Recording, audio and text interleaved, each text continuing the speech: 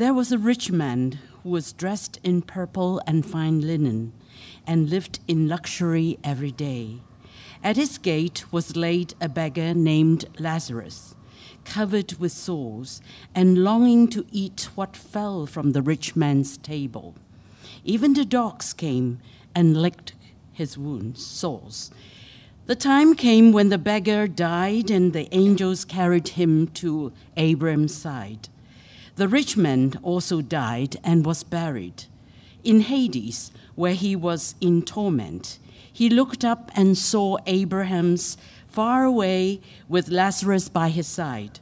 So he called to him, "Father Abraham, have pity on me and send Lazarus to dip the tip of his finger in water and cool my tongue, because I am in agony in this fire." But Abraham replied, "Son, remember that in your lifetime you received very good things, while Lazarus received bad things. But now he is comforted here, and you are in agony. And besides all this, between us, a great chasm has been set in place, so that those who want to go from here to you cannot, nor can anyone cross over from there to us." He answered, "Then I beg you, Father, send Lazarus to my family, for I have 5 brothers. Let him warn them, so that they will not also come to this place of torment."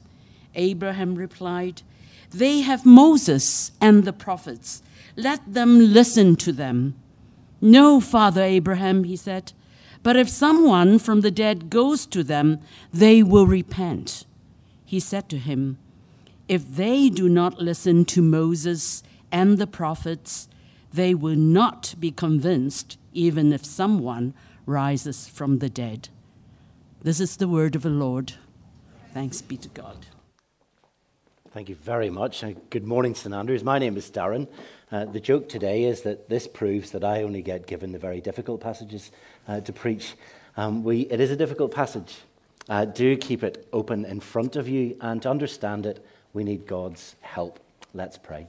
Father, we pray as we come to this weighty and difficult and troublesome passage that, Lord, can provoke a lot of fear in our hearts. We pray by your Spirit you would give us soft hearts to listen, ears to hear, Lord, and we would not turn ourselves against you, but would to see how you are speaking to your church through your word and by your Spirit. In Jesus' name, amen. Now, I'm not going to presume that anyone at the 11:30 service smokes, but if you do, you might have noticed, as I have, over the last 10 years in Hong Kong, you've seen the warning on cigarette packets has dramatically ramped up in intensity over the last 10 years. When I first came to Hong Kong, the government health advertisements of why you shouldn't smoke seemed to focus primarily that it might make your skin look older. And I thought, well, yeah, I mean, that's a problem, but it's not the real issue. It seemed to be more appealing to people's vanity. And now today we have terrible images of sicknesses and disease and warnings of how it can affect your health and others and children as well. And that's fine. But if what you have to decide is, are these government health warnings and the warnings on these boxes, are they out there just to scare us, like some sort of children's fairy tale, or are these trustworthy sayings that participating in this product could have very dire consequences indeed? Well, like our passage today in Luke chapter 16, Jesus is being far more direct and blunt than any public health notice as he comes to the heavy and weighty subject of hell. And the question that you have to answer, and as a church we have to answer, is Jesus speaking the truth? Is this a trustworthy saying, or is it just something to scare us into the kingdom of God? You know where I'm from, there's some churches that seem to take great joy in preaching about hell. I know Christians who seem to rejoice that non-Christians are going there. I think that that's the wrong perspective. But I also know that there's many churches who don't want to talk about this issue at all. They want to ignore it or deny it. They don't want to go there. Because it seems that there's so many modern sensibilities today that we're so afraid of offending people or excluding people. And I'd like to propose a better way today, because I think a healthy understanding of what this parable is teaching and the doctrine of hell can both give you a better understanding of God's grace and his justice, but also help us answer the question, how can a loving God send people to hell? And I know our children are here today, and that's okay, because I know when Jesus spoke in Luke chapter 16, there was a large crowd listening, and there would have been many children and young people there as well. To not teach the hard things, to only teach the nice things in the Bible would mean that we're not being faithful in our handling and attention of it. But we do know, you may know, this is of course it's a parable. He's not reporting on a narrative. And you may know that a parable is a simple spiritual story that packs an important spiritual truth. Simple stories that teach spiritual truths. And in it, hopefully we're going to see that in here there was two men with two destinations and two rescue plans. And the first man, his life seems absolutely fabulous. Verse 19, it tells us he was phenomenally wealthy, fine linen, dressed in purple clothes, and lived in luxury every day. That sounds fantastic. There isn't a day that would go by in his life where he didn't have some sort of feast. He's got this fabulous property with a huge gate. Pick your spot in Hong Kong. There's plenty of them. It seems that this man, he's got the 3 F's that every Hong Konger wants. He's got food, he's got fashion, and he's got floor space. I wonder if you could imagine what his life would be like for a day. I wonder where he got his shirts made. Perhaps he had breakfast at the Mandarin, lunch at the Rosewood, and dinner at the Chairman's. That's his life. And for many in this city, that's the dream. That's the end game. That's the goal. God has lavished so much blessing and provision on him that he doesn't have a single problem until the day he dies. His life is just one continual success story, one continual trajectory upwards. And Abraham tells him when he's in hell, he says, "Son, you received your good things while you were alive, while Lazarus did not." And the problem, it seems, is that he hasn't cared for the beggar who is at his grand gates. Even though he knows his name, he passes him, he drives past him every day, for he has shut his heart to him. He's the kind of person who has got it all. He has no need to think about anyone else. His heart is so bent in on itself. He has hardened his heart to the poor and the vulnerable and the refugee, and in doing so, he has hardened his heart and turned against God. And I would like to make a caveat. I think only incidentally does this passage deal with the issue of wealth. The Bible makes it clear it is not a sin to be wealthy. What is a sin is how you use your wealth and what you do with it. This man could equally have been a politician misabusing his power, or an academic misusing his brains. No, instead, I think the warning is universal, that everyone has a hand in life, and you will be judged according to what you do with it. And this man, well, with his gifts and his blessing, he hasn't acknowledged the gift giver. He's going around saying, my strength, my power, my ability to produce wealth. And he's forgotten that all of this is an ability and a gift from God. He's forgotten about God, and therefore he's committed a sin of omission. And well, the second man, well, he couldn't be more different. His 3 F's, what does he wear? Where does he eat? Where does he live? Well, we're told what he wears is rather tragic. He's covered in sores, covered in pain, and dogs come to lick them. What does he eat? He searches for food in the rich man's bin. He longs for it, such is his need. And we're told where he lives. Well, of course, he's sprawled at the gates is what we're told. This is a universal and global contrast that everyone understands. You only need to walk down Nathan Road behind me for a few minutes to see a supercar coming up one direction and a cardboard granny pushing her trolley in pain down the other way. Except the contrast is obvious, but there's one difference you might just have missed here. And it's in verse 20. He's named Lazarus. and interestingly of great biblical and theological significance, is that this is the only parable where a character has a name. And Lazarus, in having a name, it shows us that he has an identity, that he's known. And Lazarus, well, it means the one who God helps, the person who God helps. And the text is showing us very clearly that here is a man who knows God and is known by God, but it doesn't tell us what he did. It doesn't tell us if he prayed or if in his suffering he didn't become bitter, or perhaps he led a Bible study for other homeless in the city. We don't know, because the parable is not interested in showing us all the details that we might be interested in. What it is interested is the contrast that shows a wealthy man who is not known by God and a poor man who is known and helped by God. And it's a striking reminder that Bible people are not valued by their income. Poverty is no mark of God's displeasure, any more than wealth is no mark of his favor and grace. The rich man has hardened his heart, and Lazarus is known. And so the question is, who would you rather be? Well, as we decide, Jesus pulls back the curtains on eternity as he shows us two destinations. In verse 22, the time came and the beggar died and he was carried to Abraham's side. It's a reminder that life is short. It's a depressing Bible story, for it's the only story where everyone is dead. But it is a reminder of the fragility of life. I assisted with a funeral on Friday for a 41-year-old. I found it very, very moving. And yet this is what the Bible tells us repeatedly, that life is like a chaff or a mist or a drink of water that's spilt, or a dream or a sigh or a grass that is here today and gone tomorrow. Both of these men have the same fate.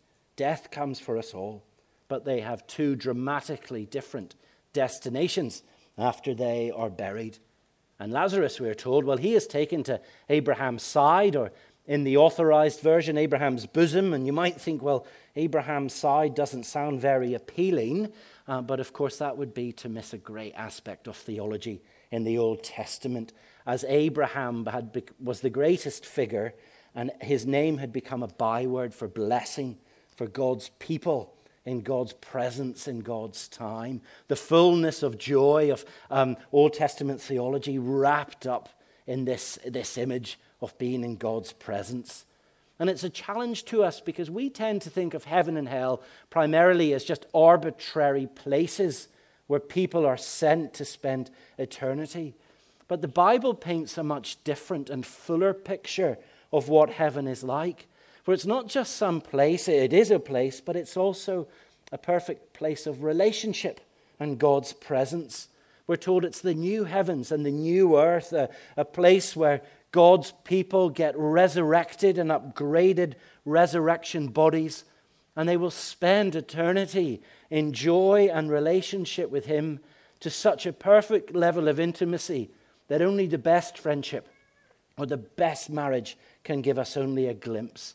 A place where the Bible uses images to describe of a son coming home and being restored, or a great wedding feast where the groom sweeps up his bride in tears. A place where every tear and sadness and disappointment in life will be wiped away.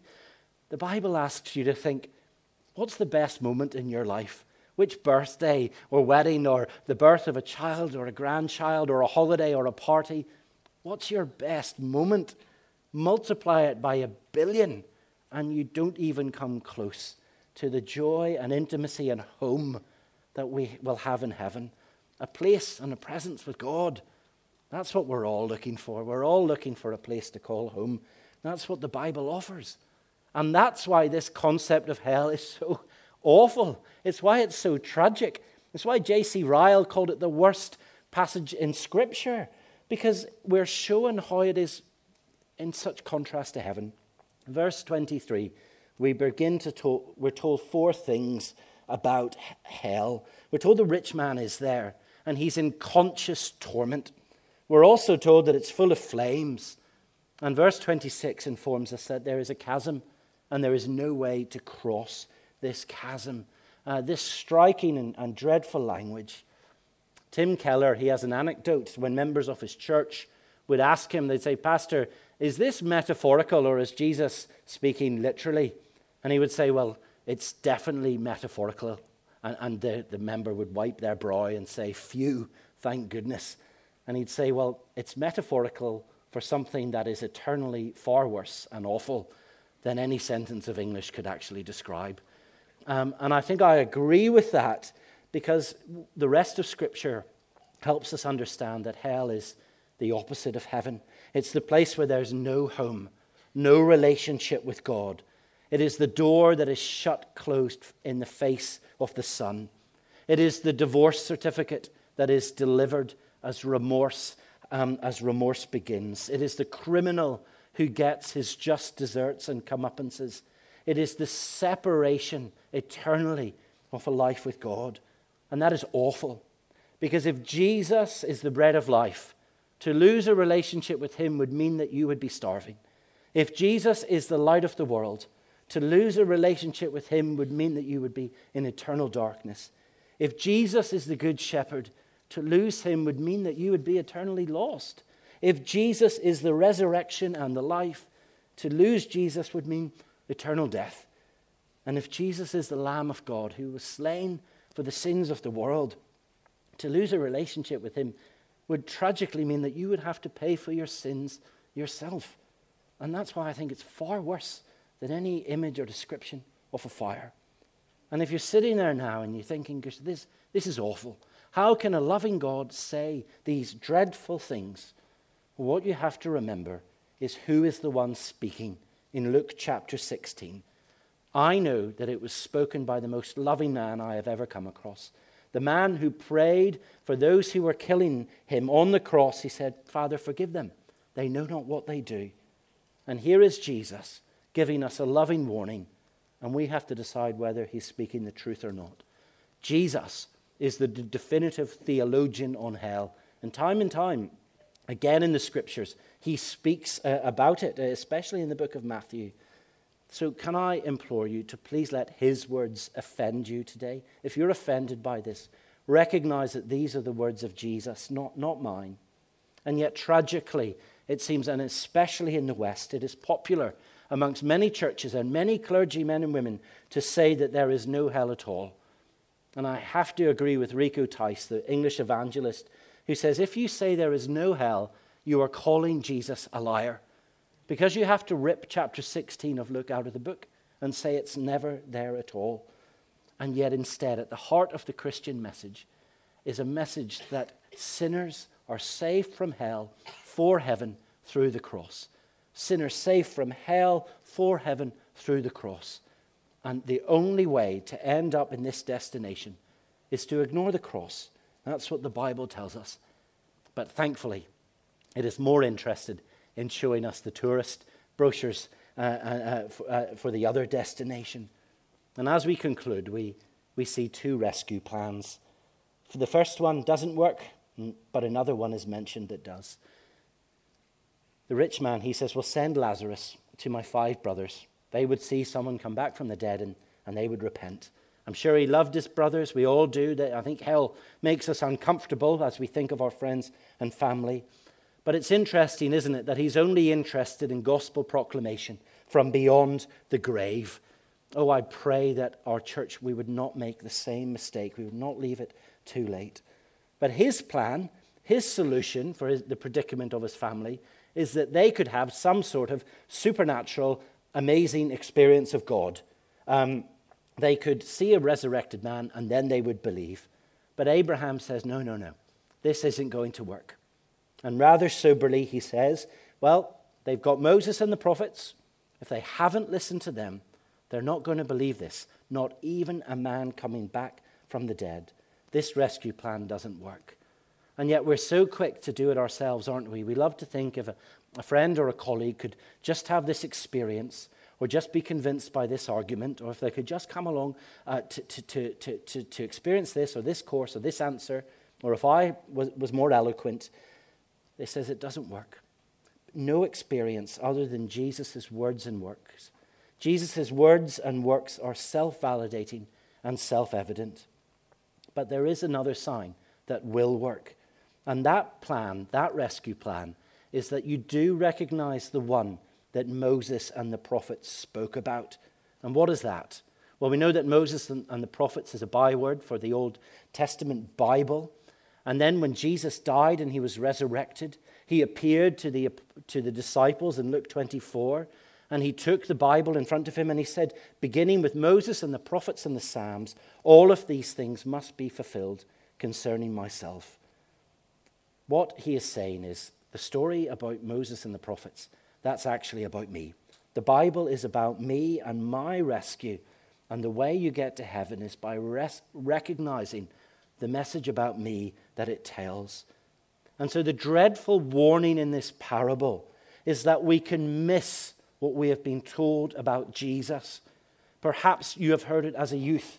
Perhaps a friend has dragged you along to St. Andrews today. Perhaps you had a loving grandparent who just read the Bible with you, but you still can't believe or accept it. Hell would be knowing this truth about Jesus from the prophets and Moses too late. The two plans are in contrast. There's a famous Russian novel by Pushkin called Eugene Onegin. And Onegin was a jaded aristocrat, and he's very popular with the ladies.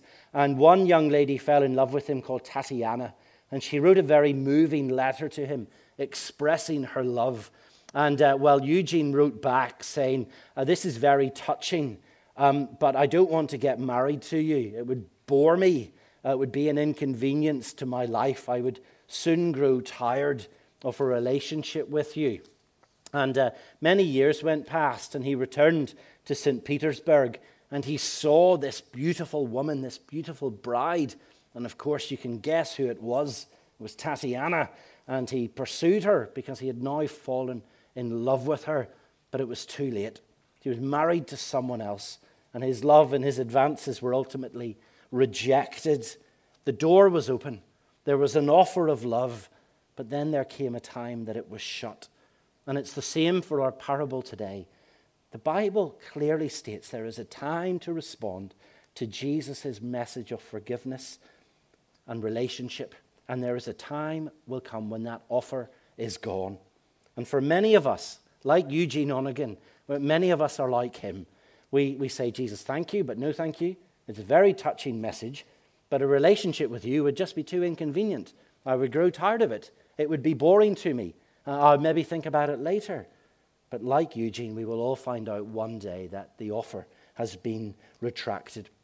For like the rich man and Lazarus, there will come a day where life ends and our eyes will be opened to God in all of his glory. We will see Jesus not as meek and mild, but as the risen, conquering King and Judge.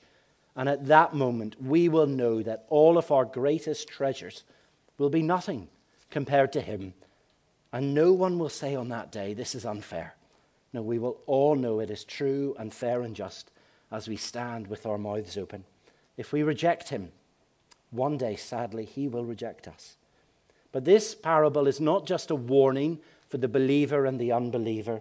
It is also an important encouragement to the believer as it brings us into a deeper understanding of God's grace and God's justice.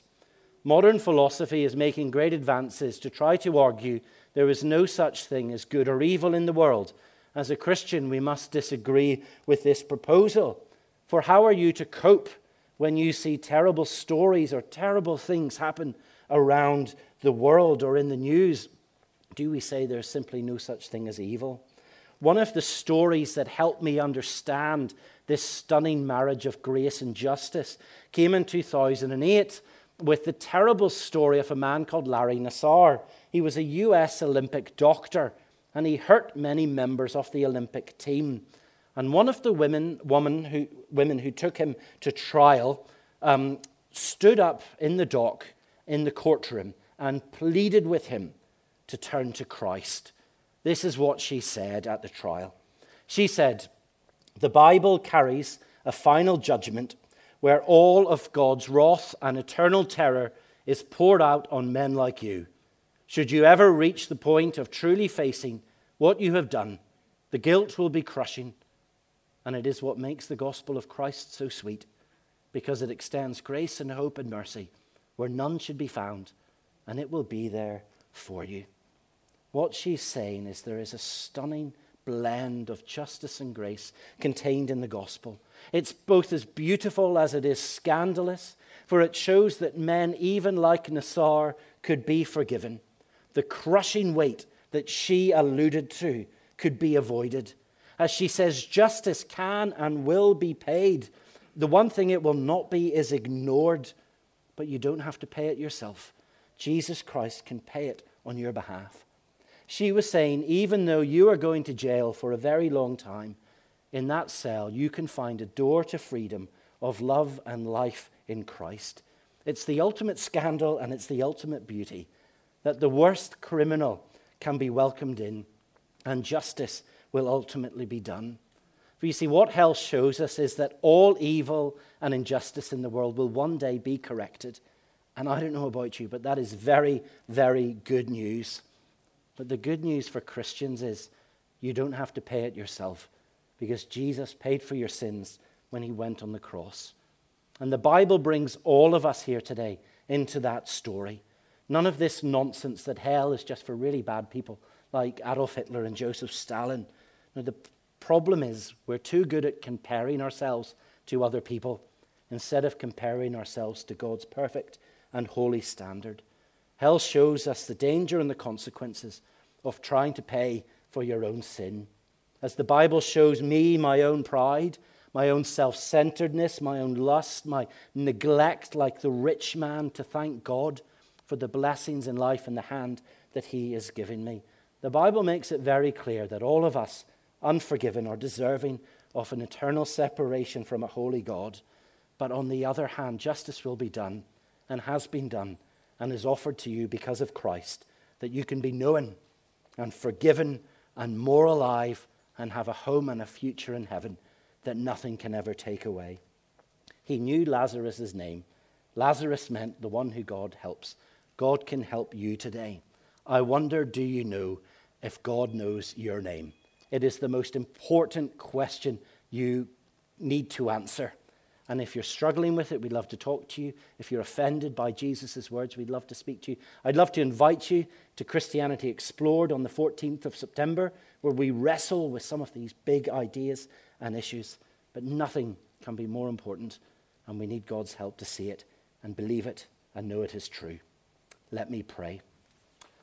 Father, we do struggle. We fear these hard teachings. Our mind worries about them. But Lord, we know that ultimately, Father, this shows us that justice and grace meet on the cross. Thank you, Father, for the gift of your Son, the offer of forgiveness as he pays for the sins of the world. I pray, Father, that you would give us soft hearts to see this, to believe it, and to know it is true. Help us, Father, for the times that we have turned away from inconvenienced truths, and give us a passion in our heart, Lord, as we go out into the world this week to share this good news with it. In Jesus' name we ask. Amen.